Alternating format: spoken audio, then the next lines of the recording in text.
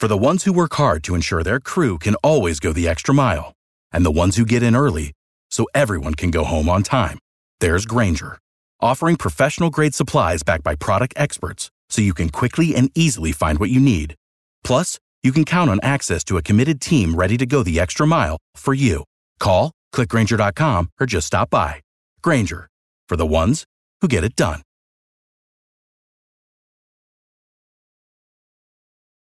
Every team, every topic, everywhere. This is Believe.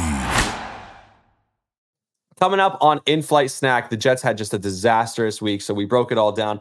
What's it like for a player in a locker room who sees another player essentially quit on the team and say they don't want to play, and now you have to go protect for that player, or you have to run a route for that player? We'll talk about that. As a former athlete yourself, Bilal, we get into that. We also talked about the Jamal Adams situation, former teammate of yours. And Robert Saleh, is he the leak in the organization that Aaron Rodgers is really mad at? We'll discuss that and a whole lot more coming up next on In-Flight Snack. But first, the holiday season is off and rolling with NFL in full stride and NBA and NHL hitting midseason form. BetOnline remains your number one destinations for all your wagering sports info. With up-to-the-minute sports wagering news, odds, trends, and predictions, BetOnline is the top spot for everything pro and amateur sports, and not just the big four. BetOnline has info available at your fingertips with both desktop and mobile access at any time for almost any sport, from MMA to international soccer. Bilal, do you do some? You have some international soccer parlays for us? No, I don't, man. Yeah, me neither. I tell my friends, I'm like, if you guys are up at 3:00 in the morning betting on international soccer, that's your sign that you need to call for help. But if you don't have that issue, head to BetOnline today and remember to use the promo code BELIEVE, BLEAV, for 50% off your first deposit as a welcome bonus. Again, that's promo code BELIEVE for 50% welcome bonus on your first deposit. BetOnline, where the game starts.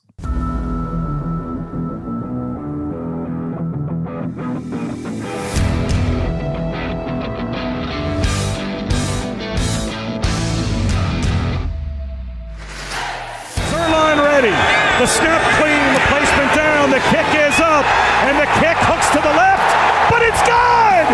Inside the left upright for Zerline, and the Jets win it in overtime, and honestly, I'm not sure how!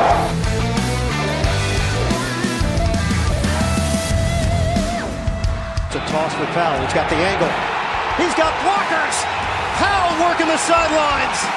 Powell goes all the way! Touchdown, Jets!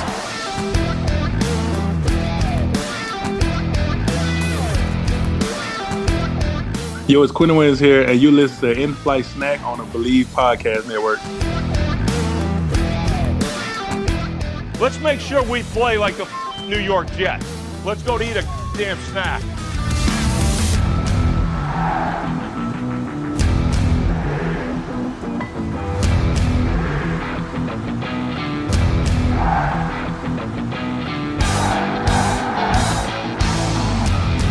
All right, what a week it's been. Jets, they always find a way to make it extra special. Even when it's super bad, it can always get worse. Just remember that. The New York Jets always remind you that even when you think it's bad, there's always room for lower.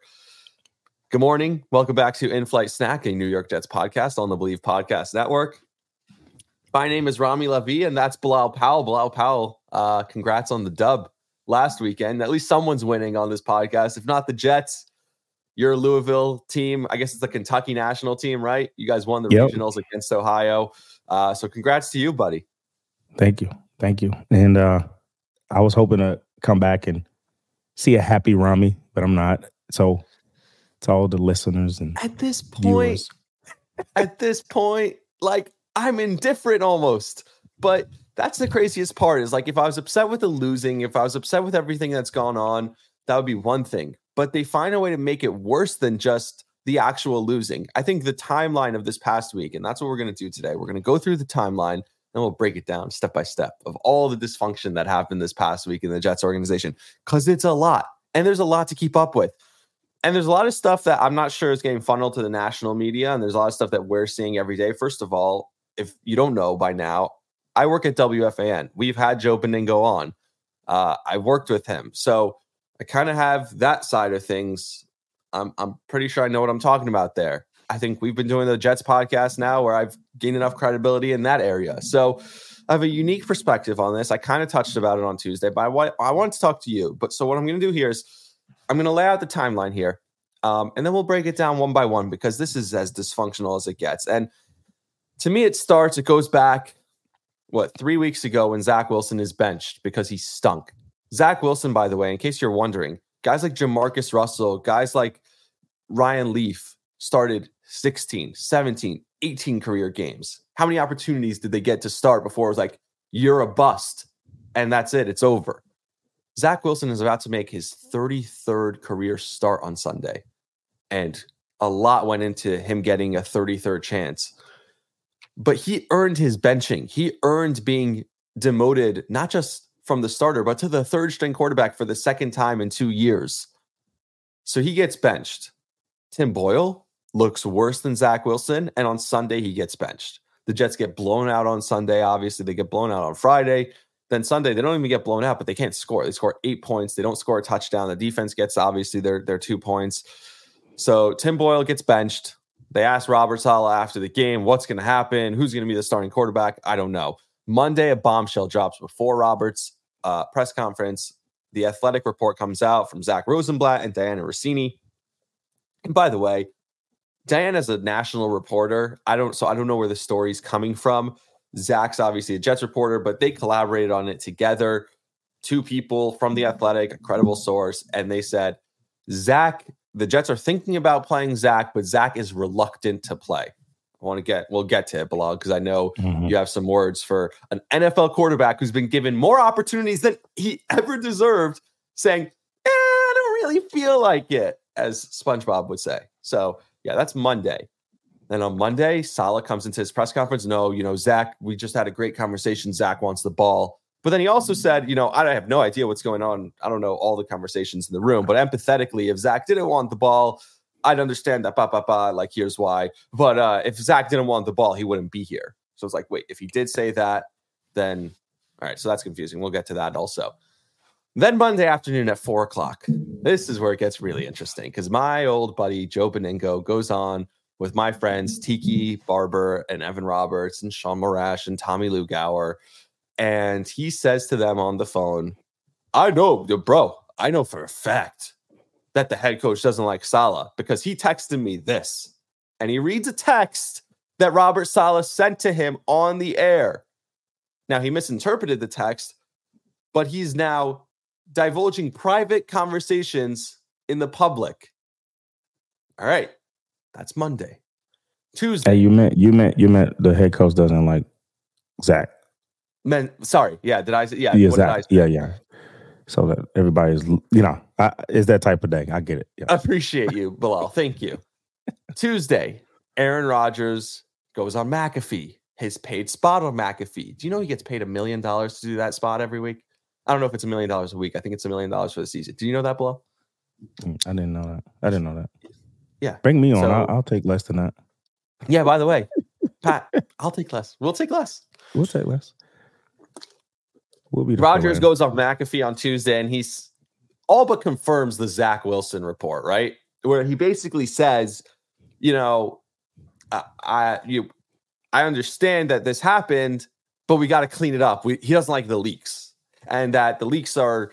Well, I don't understand why you'd put that story out, even if it was leaked to you as a journalist. You're attacking someone's character. It's like, no. Well, the leaks are the problem. And then he did say that. He said the team is a losing culture. The team has to fix the culture. This is not the first time. There's a lot of things around here we got to clean up. Really takes a lot of shots at the Jets and then stands up for Zach at the same time. Never denies the report. By the way, Pat McAfee, and this is why I mentioned the national media versus the local media. Pat McAfee did not ask him about Robert Saleh and about Joe Beningo. And that's interesting for 2 reasons. One, the national media, maybe it wasn't just covered nationally, that there's a radio host in New York City who's texting with the head coach and then divulging private text messages on the air. So it could be that didn't make national headlines. It also could be that, like I said, it's a paid spot, that Aaron Rodgers said, head coach is off limits. I'll dance around it, but head coach is off limits. So interesting. Tuesday, Joe Benigno comes on the morning show, and then he comes on the afternoon show, 2 shows on WFAN, and apologizes for it was a misunderstanding. I'm sorry. But we talked for 25 minutes last night, and we cleared the air, Coach Saleh and I. Which to me is like, Saleh, are you an idiot? After this guy just went out and shared your private stories online, like you're now going back and talking to him for 25 minutes? We'll get to it. And then Tuesday, again, Tim Boyle is cut. So when you start thinking about who are the leaks, who could the leaks possibly be, and then a guy's cut in one day after he started for you 2 days ago, okay. Wednesday, Robert Saleh's press conference. Zach's the starting quarterback because he gives us the best chance to win. Okay, well, why did you not start him the last 2 weeks when your season still meant a lot? Well, we needed a spark. All right, Saleh, thank you. Also, I still love Joe B, and Zach needs to let it rip, even though Saleh said in the past, Zach needs to play cautiously. All right. And then on Sunday, we know what's going to happen. Oh, Zach talked to the media, by the way, and he's like, yeah, I just got to go out there and have fun. And there was like a picture that came out of him in practice, like a thumbs up standing next to Aaron Rodgers. Yeah, he's just going to have fun. And then Sunday, inevitably, they're going to get their asses kicked by the Texans. So what a week. If you think about it, from Sunday to Sunday, the Jets have had. And I want to start here because I want to start with the athletic report. As a former athlete, and I know I just laid it out, so it's been a while since you've had a chance to talk, so you've probably been sitting on this. I heard Tiki Barber. I heard Boomer Esiason. They both had the same sentiment. If you're a former athlete and you're getting an opportunity, you are blessed with a chance, more chances than you ever deserved in your career. But this kid is so, and you see it in his play style. He's afraid to throw, right? Because he's afraid to throw interceptions. This kid is afraid of failure, but instead he just runs away from it. Everything was handed to him his whole life. And you have the audacity to say, nah, I'm not going to play. I have another chance to salvage my career, more chances than I ever deserve. Oh, not because I'm good, not because I earned it, not because I deserve it, but because everyone else is so bad. And instead of taking that opportunity, you're going to now say, what does that say to the teammates? What does that say to everyone else in that locker room? Like, that blows my mind. Well, and that is the show, folks. We'll see you next episode. No, but thanks for catching me up, man. Thanks for catching me up. Appreciate you. In case listen, so living under a rock. Yeah. My entire week has been good, man. We went up and won. So, I'm happy about that. And, I didn't get a chance to even catch the games. Honestly, I've been game planning. But, you've been keeping me updated. And now that I hear this, I don't need to study anything. Now it's just to really, really sit here and talk as a player, former player. And when you talk about, Boomer and Tiki. Yeah. As a former player, guy saying, no, I'm done. To me, that's saying he's done with the organization. The organization should be done with him. Is it? Listen, this sport, this business is not for everyone. It's not. We've seen it decades. Top quarterbacks come in and not be able to adapt to the National Football level. We've seen it. You've seen the guys who fall to Mr. Irrelevant, like Purdy, and come in and ball, and undrafted free agents come in and ball, and mid to late draft picks come in and ball and have a tremendous career. And then you see those early picks who knows is upstairs evaluating these players and saying that that's the franchise quarterback. I don't know who in the organization said that about Zach Wilson. He was exciting to watch at BYU, but there has to be a timeline of chances if you want to win. And if you continue to give a quarterback this many opportunities, that's not going to help you win. And I must say this, the only reason he does give us the best chance to win is because the other quarterbacks aren't good. They had an opportunity when Aaron Rodgers went down to go out and get a quarterback that could have helped them be in the talks right now for a playoff spot, but they didn't. So now, yeah, Zach Wilson is the best available quarterback right now on your team. Now, as a teammate, there he goes again, losing his teammates again. Again, exactly. Again, second consecutive. you have to take responsibility as a professional, as a man. Take on the responsibility of no matter what it is. I get it. There's the offense could suck. The offensive coordinator could suck. There's injuries happen, missing pieces around you. I get it. But at some point in time, you have to be a grown man and take responsibilities because this is a privilege. Only 27,000 dudes had the opportunity to do this in 100 years of football in America. So there's a privilege. And I think when you come into this league, and I'm speaking now for young dudes who come into this league, it's a privilege to play in the National Football League. You earned it, but you don't own anything. So Zach Wilson, take the responsibility. You had your opportunity and you lost it. And now they want to go back to you to get you through. I get it. I've been sat on a bench for guys when I felt like I was the best available thing. I get it. But I didn't cry about it. I didn't go to the media. You know what I did? I took advantage of the opportunity that was given to me again to show them that I was the best available in the room. And that's why I stuck around for 9 years. For 9 years, dude. Yeah. For 9 years. Like, there was only one running back I felt that came in that I was like, okay, he's really good. And we complimented each other because we was two different style running backs. And that was Chris Ivory. You know what I mean? And we'll get to other running backs when we talk about other things. But Zach needs to take responsibility. The organization needs to take responsibility. And now being in that environment, being in that building, and you hearing Aaron Rodgers talk about this is a losing culture, this is a losing organization. Aaron, you knew that before you came over here. The Jets were not winning. You knew that. So now now as a player, I'm hearing this former player, I should say, a former player being in the business and now having an opportunity to be on the outside looking in. You already knew what the culture was and the organization was like before you signed that mega contract, that big, nice contract. So to me, that tells when you see the owner and the head coach flying out to California to meet up with you, that meeting was saying, hey, I need to have a lot of say-so in the building if I'm going to come in. If I'm going to come in, I need to have a lot of say-so to show you guys how to win. And now that they're not winning, now that he's not a part of it, he don't want that embarrassment. Well, now he's doing the exact same thing that these other players are doing now. They're breaking down and things are leaking, and now you're starting to see the finger pointing. And he could still say, he could be like, well, you know, it's a losing organization because I haven't put my fingerprints on it because I haven't been around here. So like once I do more, because Rodgers isn't doing enough, he feels like he needs to do more. For example, Garrett Wilson, though, Mekhi Becton, two guys playing hurt, right? Like guys who are playing through injuries, guys who are going out there and killing themselves to play hard.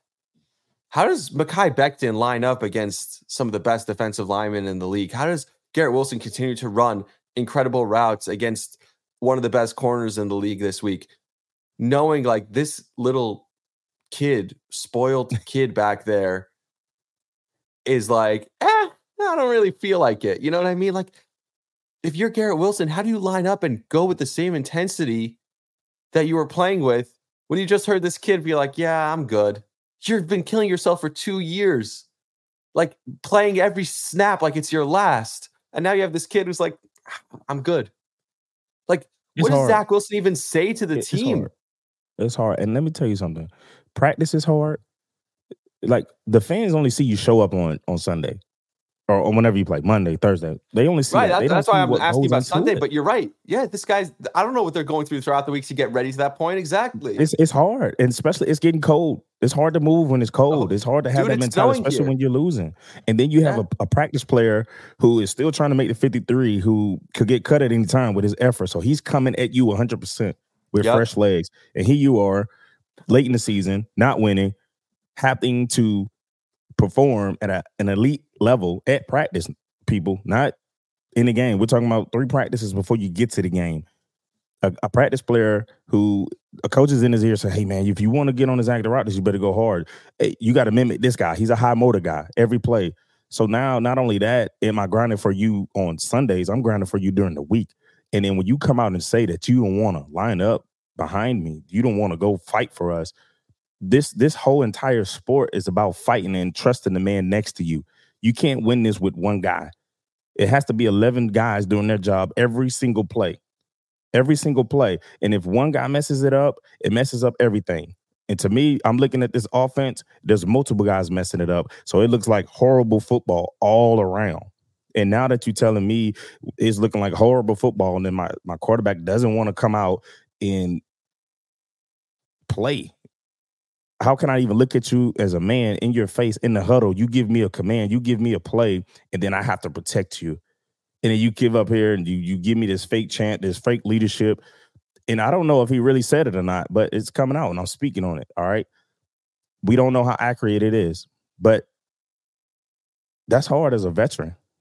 But multiple sources, by the way, multiple sources from in the building, and Rodgers and Saleh, neither of them denied it. That's also part of it, where it's like, yeah, they said now he wants the ball and whatever. And it was wrong that it came out. But they didn't deny it. They both basically admitted it happened. And by the way, this is the second time that Zach has to now you mentioned huddling, getting in the huddle and commanding the huddle. This is the second time in 2 years. Last year was after the New England game when he said, which was when he got benched for Mike White, when he said, it's windy as hell out there, guys, and it's really on all the offense. I don't feel like I let the defense down. I don't feel like I let the team down, when he couldn't take accountability for that loss that was clearly on him. After that game, also, he had to go apologize to the team. How many times before the same team looks at him and was like, we're tired of your shit. We're tired of your fake, phony apologies. Yeah. Right? Yeah, you can't speak what's on your mind. You can't, at what point do you, as a man, say, I can't say what's on my mind and then apologize and think this is okay? Yeah, and you have little daddy go on national TV and protect you. Aaron goes out there. I love Zach. He's a great kid, whatever, blah, blah, blah. Like, That's what staying next to each other in practice. Quarterback is supposed to do, Rami. He's supposed to fight for the organization. No, I love what Aaron's doing, but like the other player, if I'm the other players, I'm looking at like, why is Aaron like defending this kid? Like all of a sudden, like the other players have to be somewhat mad at like, what, this kid turned on us, and now you're going out there and defending him. But it's almost like one of those things where guys are maybe afraid to speak up. Maybe they understand the control that Aaron has in the organization, or the say-so that he has. Let's be honest. Yeah. You know what I mean? No, sure. Like I told you about this early on in the episodes that we started. I'm like, listen, it's almost like the NBA, right? Where these guys, they have say-so. These guys who are the face of the franchise, who's future Hall of Famers, and they've been on top of their game and on top of their position for years, and they're just legends, and they have say-so. So at what point do you think these players like, hey man, I can't say nothing because I might be out of here? I'm sure those conversations are going on. Yeah, and I worked in a winning organization in Baltimore. I saw what it looks like to run in an organization. The craziest part is I was there at some of the most like intense turmoil that they've had. They franchise tagged Lamar. Lamar wasn't going to play on the tag. He was holding out. First, they didn't give him the extension. They didn't pick up the 5th-year option. It's craziness. He's injured. Who's starting? Is it Huntley? Is it Anthony Brown? And then the second year, it's like the franchise quarterback who's holding out now is injured and isn't coming to the team's playoff game. He's not even coming. We don't even know if he's healthy enough to play, but he's not coming to the game because he's holding out for a contract. And it's a playoff game for this team. They somehow made the playoffs even without him playing. And you just have John Harbaugh get up there and go, guys, I'm not here to talk about that. I'm here to talk about Cincinnati. I'm here to talk about the game. I'm here to talk. And just the way he handled it, the way Eric DaCosta, the way I saw them in the media, it's not, my point is they were asked difficult questions. Sometimes when you're the national... But is it because they were winning? Like, no, that's not the point. They weren't winning the year before. They lost a bunch of games to end the year. I think they lost also 6 in a row the year prior. So not last year, but 2021. The Ravens lost 6 in a row to end the year also because Lamar got hurt and they were starting Anthony Brown and Tyler Huntley. So the point is, that's exactly the point I'm making. The point I'm making is that even in an organization that we didn't see it maybe in as Jet fans, but I was there. I was working in the local media. I saw that there was dysfunction and how they handled it. I saw that there were issues. So my point isn't that I think every team has issues. We're just so focused on the Jets and we see the Jets issues. But I was in the Ravens organization and I saw the Ravens issues. They're talking about Greg Roman. There were fire Greg Roman signs put in posted on a player's Instagram. A guy was videoing signs on the floor that said fire Greg Roman. So, and Harbaugh had to come out and say, yeah, I can't speak for that player. So there were issues. There were a lot of issues. There was a lot of drama that maybe the local Jets media doesn't know about. And yet every time that man, John Harbaugh, got up in front of the media, like the CEO, like the leader, was definitive, said what was on his mind, said what needed to be said, addressed things that needed to be addressed, but also, more importantly, didn't address what he didn't have to. Robert Saleh is so clunky, and you could tell me that he's a great man. He might even be a great coach, but he gets up there and it is an issue. I'm sorry. When you're in an organization that has this much dysfunction and this much turmoil consistently in their history, you can't have a man who's the mouthpiece for the organization, who speaks 3 or 4 times a week, right? He speaks on after the game, he speaks on Monday, and he speaks on Thursday, right? Or Wednesday. So he speaks 3 times a week, every single week. That's the guy who's the mouthpiece for the organization. This is the guy who's the CEO, who's the PR guy, who's the public-facing face of the organization. And he gets up there stumbling and bumbling with his words, and like you see he's trying to carefully choose his words, and then he's oversharing with the media. So when he goes, Zach came into my office and he wants the ball. I didn't call him in. He came in. Yeah, for sure. And then, but I could see empathetically, he volunteered this information that there are guys in bowl games who are holding out because they're scared to get hurt. So basically you just admitted, you didn't have to say that. You could have just said, yeah, that never happened. I'm not going to answer any more questions about that. That's that we keep that stuff in-house. You are the leak. When Aaron Rodgers talks about leaks, you are the leak, Robert Saleh. And if it was just this, if it was just the media that you're clunky in the way you talk, we could get over it. But you haven't done anything enough to keep your job. And there's been so much dysfunction that now the fact that you can't clean it up. When the Robert Saleh or Joe Beningo report about Robert Saleh came out, I thought that was cause for firing. I think Robert Saleh should be out of a job today. I don't see it. And then the fact that he said he's going to continue to maintain a relationship with Joe Beningo, and I love Joe, but for Robert Saleh to maintain a relationship with Joe, Robert Saleh has to be a complete and utter moron. And if he does that, he should be fired immediately. You already burned by this guy once. When Aaron Rodgers says we have to clean up leaks, he's talking about you, coach. Yeah. Now, it's like I said, Aaron going on the show, national platform, and saying that, I think that pushes I think it pushes Robert Saleh out the door. But he never mentioned Robert. You know what I mean? So like, I saw you want to. You don't want to be the league, but I mean, like, so then who is he talking about when he's talking about the losing organization? Like, is he talking about ownership? Is he talking about management? Is he talking about coaching? Is he talking about players? Like, there's a lot of factors that you can put into place when you're talking about the losing organization. Aaron Rodgers did this for 45 years in Green Bay, where that's what he does. He stays vague, so everyone's on notice. You know what I mean? Everyone's got to be on their best behavior. I just put you all on notice. So when I said that by the end of this year, Rodgers is going to be treating the Jets the way he treated Green Bay, he's doing it. And we're still too in love with him because we never get to see him play a snap. So we still don't there's still like this awe around him where we don't realize because we can't yell at him yet about being the quarterback. Like if he throws 3 picks on a Sunday and then he says stuff like this, we would turn on him. But like, there's still like the fantasy of him playing quarterback for us. So I feel like we can't turn on him yet. And by the way, I did a whole episode on that on Tuesday, right? Like, I still think the right move is to bring Rodgers back and to try and like make it work with him. But absolutely, yeah. Does he want to be here?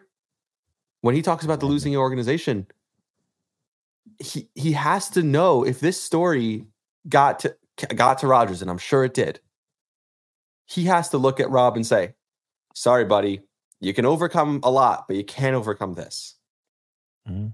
I think so. I mean, and now it's almost like, you don't even hear about him trying to come back and play. I mean, yeah. Oh, no, it's over. It's over. Oh, he don't want to play? He so if he doesn't want to play. He said on McAfee. Yeah, I know. I told you that, though. I told you what was going to happen. Yeah, he said, yeah, the original goal was the 24th, but Yeah, I told you what was going to happen. Listen, to all the viewers and listeners, just listen to us. All right. Well, I'll keep it real. I don't know Aaron personally, but I already knew what it was, man. I've seen the players who come from other organizations who, they play until the playoffs are out of reach, and then all of a sudden they got these injuries, these fake injuries. I've seen it, and I already knew. Yeah, he might fight if we're in the playoffs, but once the playoffs over, he's gonna make up an excuse. Oh, he's not ready. He's not close to being ready. Because that's what the guys do who are the superstars. You know what I mean? Like, it's the truth. And I've seen it firsthand a few years, where I'm like, whoa, that's crazy. I've seen guys fake injuries during training camp to miss a week and a half, 2 weeks of training camp. So I'm just speaking from experience and from a former player. Now it almost makes you question, if you do fire your head coach, do you fire the GM? And then who has say so with bringing who in? Like, is it going to be the owner and Aaron Rodgers sitting in the meeting? I don't know. And there's so much turnaround. There's going to be players who want to leave with Saleh. There's going to be players who want to come in. There's going to be so much turnaround if you lose a head coach. And I'm telling you this right now, this defense, if Robert Saleh leaves, this defense is going to fall apart. It's going to fall apart, man.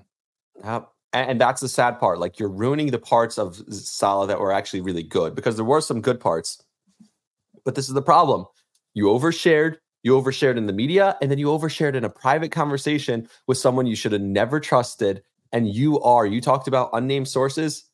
These are the named sources, which is worse. It's Robert Saleh. And when he says, oh, Zach just needs to play boring football, and then the next week he says, no, it's best when he just says F it and let her rip, as he said, was the direct quote. Or when he says, Zach gives us the best chance to win, but we were looking for a spark. Zach gives you the best chance to win. But the worst part, do you know that he texted Joe B a list of head coaches and their records with and without their starting quarterbacks, almost to say, not my fault. Like, sorry, I'm exonerated. I've been trying to tell you that. You wonder why there's no accountability on the team, because that coach can't take accountability. He's making excuses to Joe Pinningo. When he defended his defense and how his defense played against top quarterbacks, he's letting you know what's going on the other side is not my problem. It's not. That's what he's telling you. That was a you're underhand. The CEO, you're the it's head out coach. of my control. It is your problem. But like I told you before, like, at what point in time, I told you the experience that I had with a coach who said, hey, this is coming from higher up. So now it's almost like, who is it that's holding on to Zach Wilson in the building? Like, there's someone holding on to him that, to me, I don't think he deserves to be back out as a starter. If you know what I mean? Like, I don't think if you make that comment, you don't want to play, cut him that day. Exactly. At what point do you take on the responsibility? So that's my point. So Robert Saleh said, turn it around. But Robert said that. Robert said, if he actually said that, he wouldn't be here. But then you admitted that he did say that. You basically went on the show and said, yeah, I don't know. He said, I have no idea what things are said, like, in private conversations. I don't know every conversation around here. It's your job to know. You're the freaking head coach. Robert looks like a defeated man in these press conferences. Like, I think he'd be relieved to get fired. He'd be relieved. In his eyes. That's probably why he'd just be happy to get it over with. Like, cleansed of this. Yeah. Yeah, I'm telling you, you can see it in his eyes. You can see it in his press conference. Like, I met the guy, and the faces that I see, the facial expressions, the demeanor, his persona, everything about him is just like, he's defeated. He's defeated. Yeah. And I remember, I won't say which head coach, I won't say it, but I remember when there were times when head coaches needed certain guys as a type of players in their scheme, and they weren't bringing these guys in. And then his defense looks horrible because the players that they're bringing in, one, they're not top free agent signings. They're just, I'm like, who is this guy? Who is this guy? Doesn't fit the scheme. So then you're forced to, like, play with a guy that doesn't fit your scheme or isn't good enough to fit your scheme. It's a lot of pieces that go with this, man, as far as management and coaching. And I thought when I went to training camp that the head coach and the GM were like, oh, this is gonna be, I was like, this is crazy. Like, they're like clicking, and all of a sudden, man, one piece get ruined, and it's just like a ripple effect. Like it started Yeah. when they got a quarterback. I'm sorry, I'm laughing because here we go again. I mean, That's the point. Like, how much can we yell and scream about it already? Like, it's almost funny. Like, it's comical. Like, we could just laugh. Like, because it's just the same shit over and over again. All right, we're gonna take a quick break. And then when we come back, there's a game on Sunday, but also there was a player who you have a personal relationship with, not currently, but played with him, who was in the news, and that was on last Friday. But last Friday is already like 100 years ago for this team because so much shit has gone down since then. So we'll talk about that. We'll talk about the game and a whole lot more coming up in a minute.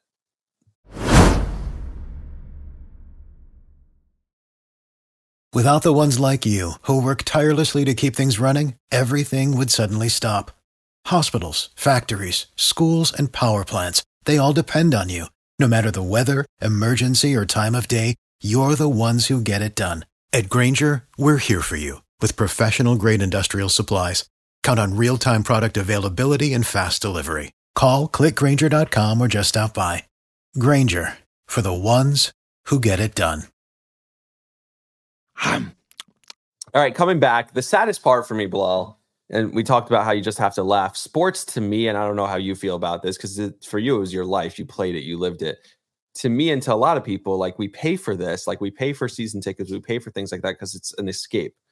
Like, our day-to-day lives, and my career is now in sports, so it's they've like that line has blurred a little bit. But still, like, you have stuff in life that suck. You have stuff in life that are tough. Everyone has their hardships and things that they deal with. And a lot of people turn to sports as that escape, as that like alternate reality where they can go and, leave their worries behind and think about something else, take their minds off of like real world problems. Like, we talk about these problems like they're a big deal. They're sports. It's, it's not real life issues.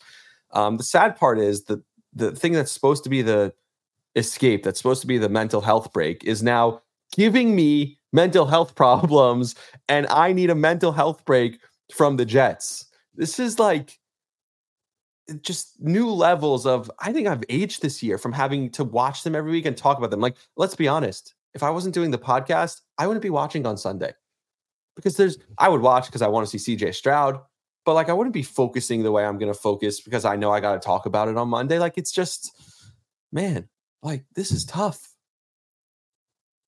It is, man. It is. It's, you think as an organization, you think as professionals, man, they just find a way to resolve things, and things just keep reoccurring and keep just being this cycle. And you ask yourself as a fan now, right? As a fan, as a spectator, like, who is it? Like, why is it so consistent of like, why is it a losing culture? Like, why is New York a losing culture? Like, is there like a contract where you can like resign as a Jets fan, retire as a Jet fan, and then decide to come back and then be like another like team, like pick another team? Like, are you able to do that? Is there somewhere? By the way, season tickets. I'm not. That's not how it works. Like, with me, like, I'm loyal to a fault, I guess. But yeah, like, it's so like. If I would have quit on the Jets, I would have quit a long time ago. Let me tell you that. Like, there's plenty of, they give me plenty of opportunity to want to quit on them. It's just tough, man. Like, it really is. There was a story, and then what's crazy is this story like almost went away so quickly because so much has gone down since then. But there's a story from Friday about a former teammate of yours, Jamal Adams. Jamal Adams, not really the best football player since the Jets traded him away. He was really good here for a couple of years, and then the Jets traded him, and they fleeced the Seattle Seahawks in that trade, right? Jets get a ton of good picks back, and he's been either hurt or not the same. So he had a play where he's defending a tight end on Thursday night, and he gives up a touchdown. And it was like he was right there, and the ball went through his hands into the tight end's hands, touchdown. And Connor Hughes, who's a Jets beat reporter, just tweeted out the video that the NFL put out there and wrote, yikes, like almost to say, that's a bad play. Yikes. So Jamal Adams decides, I'm going to get you back. I'm going to be smart here. and he goes and finds a bad picture online of Connor Hughes' wife, something personal, right? Yeah. Where and puts out the picture and writes, "Yikes." First of all, we've all had bad pictures taken of us. So I don't know Connor Hughes' wife. I never met her. I've never seen her in my life. But okay. Second, that is disgusting. Like, what?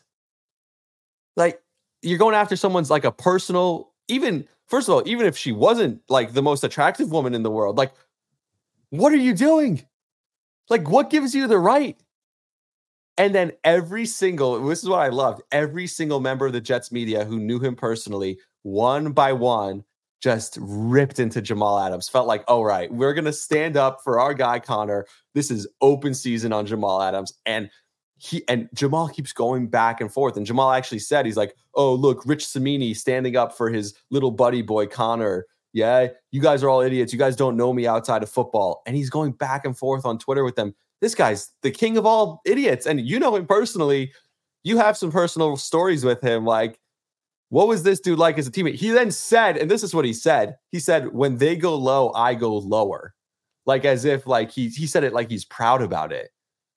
Like, what a dick. How did anyone like this guy? So when Jamal came in, obviously I was like later on in my career, and he came from a winning program, LSU. Yeah. He was a very he brought energy. He brought some energy. He never won shit here. Yeah, we'll get to that. I'm about to get to it right now. You know, he brought a different energy. You know, he talked a lot. I think anybody vouched that he talked a lot. You know, we were locker mates. You know, I'm quiet. So, you know, I had a rookie come in just talking and talking. I wasn't really used to rookies talking. You know what I mean? I came in a different era where rookies didn't talk. They worked. They were sponges. Like, because rookies, honestly, they didn't know nothing. They think they know everything. They don't. Like, I don't care what program you come from. Like, you don't know anything. You're a rookie. Like, you don't know ball like you think you do until you get to the national football level and you do it for a consecutive years and you be consistent in your position. And I just remember this guy. Anybody was talking, you already know, it was Jamal. Jamal talked a lot. Was he a good football player? He was actually a good football player, but he did struggle with covering tight ends. He did. His success in the system that I saw, man, was he was a good blitzer as a safety. Yeah, to me, blitz boy. That's what it was a blitz. boy. It was a blitz and safety. They used him as that. So I looked at him as like he was just a undersized linebacker that was just blitzing.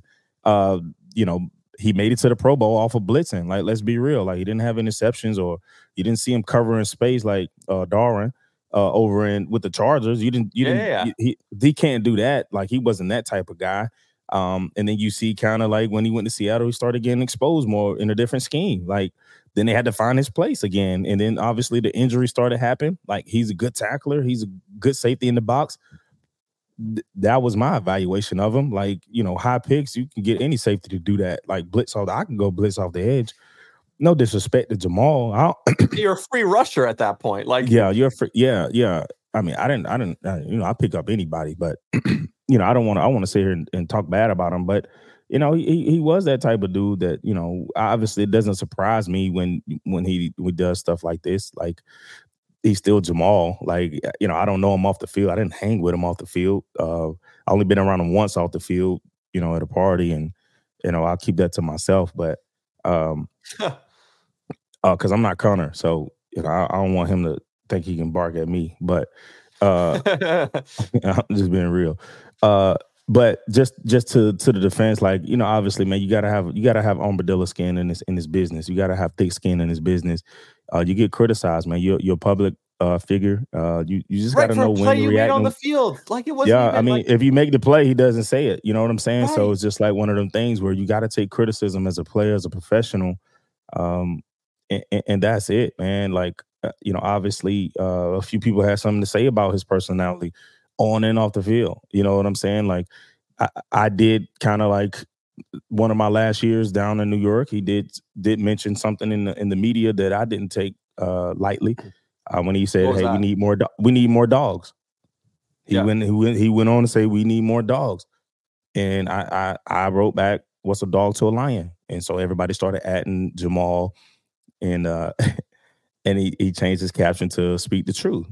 But in my head, I'm looking at these dudes who hanging around him outside of football, like, bro, he's talking about you. He's talking about me, saying that he need more dogs. Like, he's saying that we ain't dogs in the building. I'm like, bro, I've been in here. I've been doing this. I seen running backs who were at other franchises for a long time come in and get ran out of here, and I still been doing this. I'm consistent with my opportunities. I'm a lion. Was a lion to a dog, and that's what I meant by it. It kind of like I took it personal, and then when I see him trying to go out to Le'Veon Bell and get Le'Veon Bell in here, which he did, Le'Veon ended up coming here, and then Le'Veon Bell averaging 3.2 yards a carry, making $15 million. So I'm like, there go your dog. Dog. There's a difference in this, man. Like, you know, you got guys who are system guys. You got guys who are just football players. I was a football player, and I'm gonna speak on it. Like I said, I don't want nothing to start between me and Jamal. I'm just speaking my truth. But again, I'm not Connor, so I hope he don't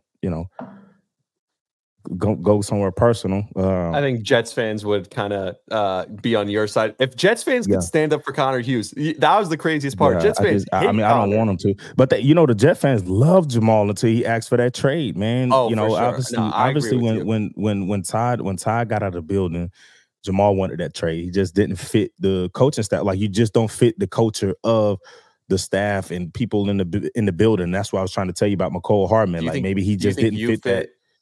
Do you think you fit with Adam Gase's culture? Does anyone fit with Adam Gase's culture? I didn't. Really, I didn't. And I knew when Adam Gase came in, Adam brought me back, man. He kept my jersey up.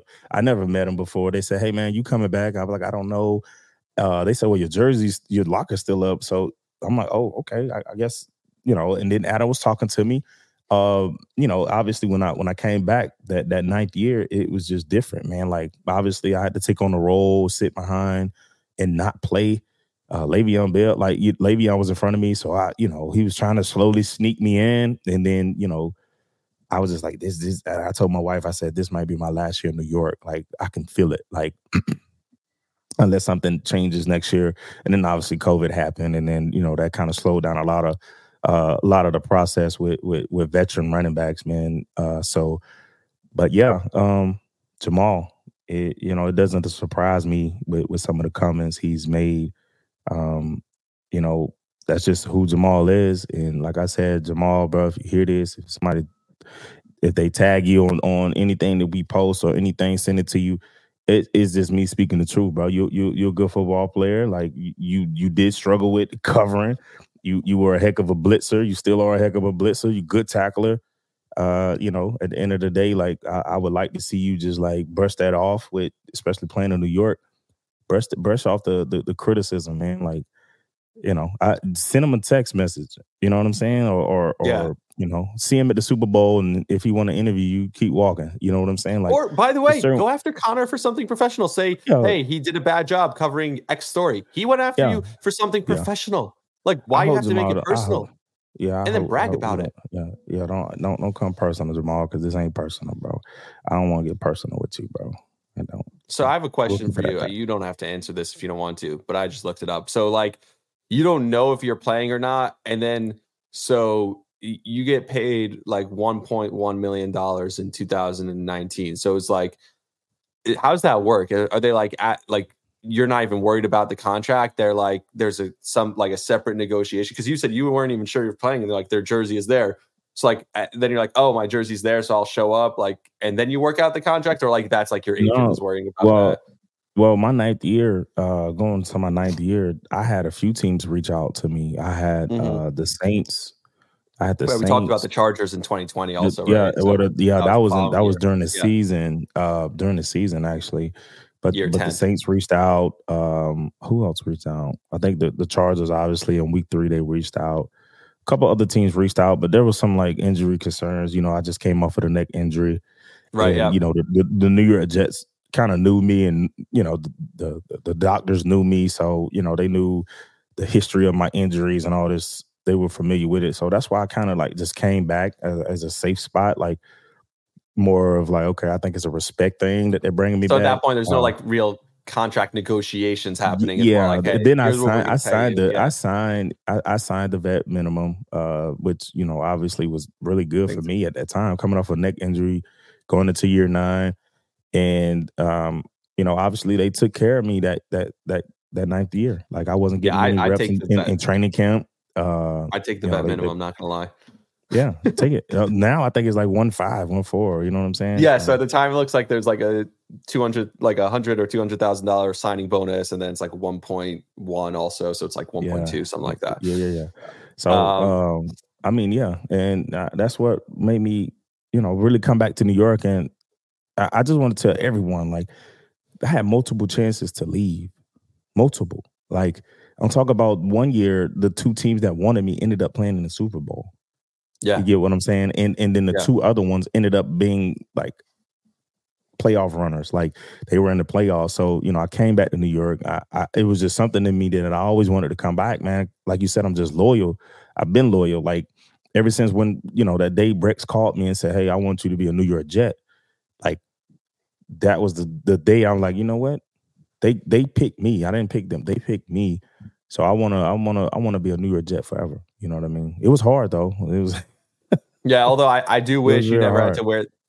Do wish you never had to wear the crappy current uniforms that they wear. Like I like the helmets that are behind you right now. I see you don't have the green one up there. Oh my God, they gotta change the uniform. They gotta just go full time to the throwback ones that they were wearing on opening night. Those ones are fire. All right, they have a game on Sunday. The line actually moved. Zach Wilson apparently is worth 3 points because the Jets were 6.5 point underdogs in this game. Now they're only 3.5 point underdogs. So like. To me, it's like, oh, Zach Wilson is worth 3 points because the Jets might actually score 3 total points in the game. The over-under, I think, is like 32.5, which is hilarious. Last night, the over-under was the lowest in league history. I think it was 30.5 last night. Of course, it went over. I think there were like 40 points scored total in the game last night. I worked the game on the radio, so that's the only reason why I watched it. I would not have watched the game last night, but I was working at WFN, working on Westwood One. So, I got home late, and I'm still doing this. You know why? Because I'm committed. I would never turn this down. I would never say, I take every opportunity. I take advantage of all of it. I'm not like you, Zach Wilson. So maybe I'm talking a little bit like Robert Saleh today, and I'm unsure, and I'm saying too often, and I'm not talking as clearly as I usually would because I'm tired. But I'm not Zach Wilson. I'm the lion. All right. I just mixed I brought the whole episode together. Yeah, that's it. I'm really excited to see CJ Stroud like in person. Like I know I've watched him on highlights. I've watched some of his games. I've watched him on Red Zone. I'm excited to see every snap, especially against like a really good defense in the Jets defense. The Jets defense has been really good the last couple of weeks after a couple of weeks of kind of being down. Or I guess last week they were really good after a couple of weeks of being down. So I'm excited to see what he does on Sunday. I'm excited to watch this game, even if, I'm still rooting for the Jets. And we'll talk about this next week, win or lose. I think we'll get into this next week about losing out to end the season, stuff like that. And people talking about draft picks and tanking. And I know we've kind of talked about it in the past, but we'll get more in depth on it. So just for you, like what are you looking for in this game? Honestly, there's absolutely nothing that I'm looking forward to from this offense. You're talking about offense that scored 10 total touchdowns all year. I know you have some statistics over there that I'm sure people will love to hear. So I mentioned this. I mentioned this on last episode that the 10 offensive touchdowns on 142 drives this year is a 7% touchdown rate this season, which is the second worst in the NFL in the last 25 years. The worst was a 6.7 touchdown rate by the Raiders in 2006. So in the last 18 years, this is the worst. So as an OC, out of almost 800 teams. Yeah, I know. As an OC, like what game plan do you draw up when you're only scoring 7%, or like as a player, what do you look forward to? What do you look forward to? Like, it's nothing. I look forward to when you're talking about 10 touchdowns in an entire football season. Like that's like bad. That's almost like Deron Bland alone, who's a defensive back, he's a corner, has 5 touchdowns this year as a corner because he has 5 pick sixes. That's half of the Jets' total offensive touchdowns. So honestly, I can't sit and tell you what they need to do. I would say, oh, Zach, let it rip. By the way, he if still doesn't let it rip. If he throws a couple picks in this game, like I'd be happy. It's going to be a meme on Sunday. Like I'm out here to have fun. When he throws 3 interceptions, people are going to be like Zach's version of having fun. Like he's going to turn into a meme, and the fans are going to boo you. The fans are going to boo you because they feel like you didn't want to be here. You didn't want to play this game. I think they'll boo him at the opening introductions, honestly. I think they will, and I think they should. But I think defense needs to play. I mean, they can't take. Yeah, I mean, he's gonna win Rookie of the Year, and he's taking care of the football. And we talk about CJ, this team. Yeah, CJ. We're talking about CJ. CJ takes care of the football. You're talking about a rookie quarterback right now coming in, only 5 interceptions. But will a rookie quarterback know? And that's great. You said 5 interceptions. 20 touchdowns. That's unreal. 20 touchdowns. That's as a rookie. And, so our defense, a team is built on the turnover margin, it's going to get really ugly if this rookie can come in and take care of the football. They have to find a way to get to him. I don't know what that looks like. I don't know if that means moving him off his spot, getting him uncomfortable. I say blitz him, man up outside, blitz him, startle him. Don't give him the opportunity to sit back there and create time to throw to his quarterbacks because he's taking care of the football. Whatever he does, run or pass, the Texans, they better do it fast because I will be sending the house. I will be sending people out of the stands at this guy. Yeah, maybe bring Jamal Adams back, blitz boy, so that he can blitz him. Come back, Jamal. And that's the thing. Like that's part of this game where there's a couple things. Blake Cashman, former Jets linebacker, is the 6th ranked linebacker according to PFF this year. He's now on the Texans. They picked up Amos, who was the Jets safety, who was like a depth piece for the Jets. Like they brought him in this week. I don't know if he's going to play against the Jets, but the Texans brought him in, kind of like, hey, let's see the scheme. Let's talk. They definitely brought him in to talk about the scheme. They definitely talked. For sure, that's a smart move. And then he might not even be there next week after. Right, exactly. He might get cut after this game. Oh, but, absolutely. D'Amico talking about how he learned a lot under Robert Saleh when he was the linebackers coach and Robert was the defensive coordinator. So like he learned a lot, but the one thing that he didn't learn was he learned how to command a room because he's a former player. He can relate to these guys. He can talk to these guys. How much does that mean? Absolutely. How does that make a difference?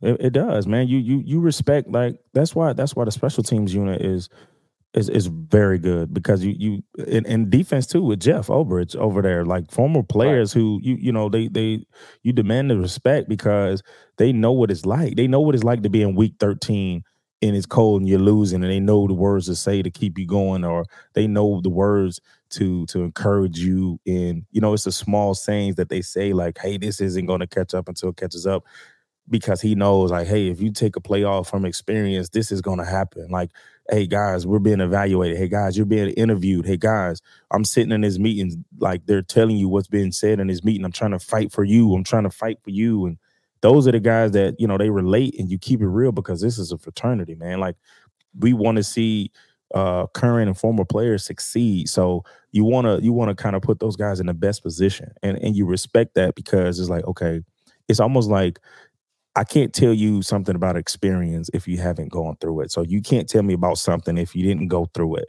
So when you look at it as a player to coach who was a former player, it's like, okay, he understands it. He gets it. Let's go. You know what I mean? Jeff Ulbrich was a linebacker for 10 years for the San Francisco 49ers. I did not know that. Wow. Yeah, he played ball, bro. Yeah. Brent Boyer played 11 years. Bro, yeah. Brent Boyer played 11 years. Yep. You get what I'm saying? I knew about Brent though, but I didn't know about Jeff played a long time. I didn't know about Ulbrich. Wow. Yeah. Dude, every time we talk about him more and more, I'm like, I want this guy to be the head coach.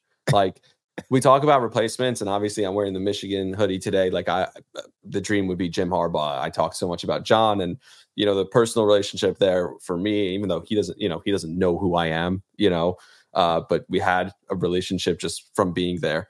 And Jim, obviously, like what he's overcome this year and the way he turned that program around, but even if that doesn't happen, like, I want Jeff. Like, if Jeff's going to go get a head coaching job somewhere else and be really successful, I'd rather keep him and have him be successful as the head coach here. You know what I mean? Like, the Ravens, I hate to go back to them, but I just have the most experience with them. John Harbaugh worked under Brian Billick, right? And then they paid him more as a coordinator to stick around so that he wouldn't take a job elsewhere, so that once Billick was gone, he would become the head coach. And now they're going to do the same thing with Mike Macdonald. Mike Macdonald was an assistant in the organization. He worked his way up, went to Michigan to Jim Harbaugh, worked under him for a few years as the DC, then came back to John Harbaugh to replace Wink Martindale last year. And now he's like this defensive genius. And by the way, John's 61 years old. When he's done, guess who's going to slip right in? 34-year-old Mike Macdonald. So just that's what a well-run organization looks like. And like if you were telling me today that Saleh has to be gone, but Jeff's now the head coach, I would take it. I would take it. Like, anyway, I digress. The game on Sunday, I think the defense is going to show up. They've shown up all year, and it's because of Jeff. I think the offense is still going to struggle to score, even if Zach, quote, lets it rip. I know there were guys running wide open all day. I don't know if you saw the coach's film. There were guys wide open against the Texans. Against the Falcons. And no one threw the ball to them. If Tim Boyle throws 4 deep balls to Garrett Wilson, even if he only converts one of them, the Jets win the game, right? Because all they needed was, they lost by 5. All they needed was 1 touchdown. So if they convert one of the 4 times that Garrett Wilson was wide open downfield, but he threw it 1 time. Of the 4 times that Garrett Wilson was open alone, I'm not talking about like almost open or where he could have thrown it up 50-50 ball. I'm talking about wide open. 4 times I counted that he was wide open for a touchdown downfield. He threw it once and it was an interception. That was the only time he threw it. So maybe Zach Wilson will let her rip. My score prediction, I'll give you mine right off the top. You can give me yours after, is I think the Texans are going to win. I think the defense shows up. So I think like 23 points, because at the end of the day, you can only leave them, you can only keep them off the board so long. So 2 touchdowns and then 3 field goals for the Texans. Maybe they score a late touchdown, like where they score, like they have 16 points and then they score a late touchdown to make it 23, right? And the Jets lose. The Jets get 3 field goals. That's it. So 23-9 is my prediction. And I do think it's going to take a little bit for CJ to understand. And I think he's very smart to understand this is a game where I don't have to do so much. Let the Jets beat themselves and me take a step back. Don't give them opportunities to make plays, right? Like, take a slower game plan approach if I'm CJ.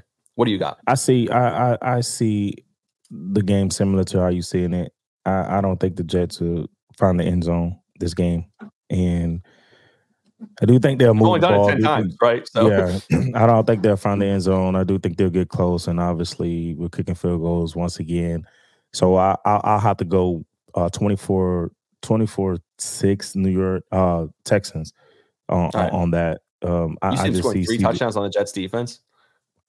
Because it's going to just keep getting ugly. Yeah. I think it's just going to get ugly to where like it just turns into late touchdowns. Mm-hmm. You know what I mean? I agree. That's how I see the game going.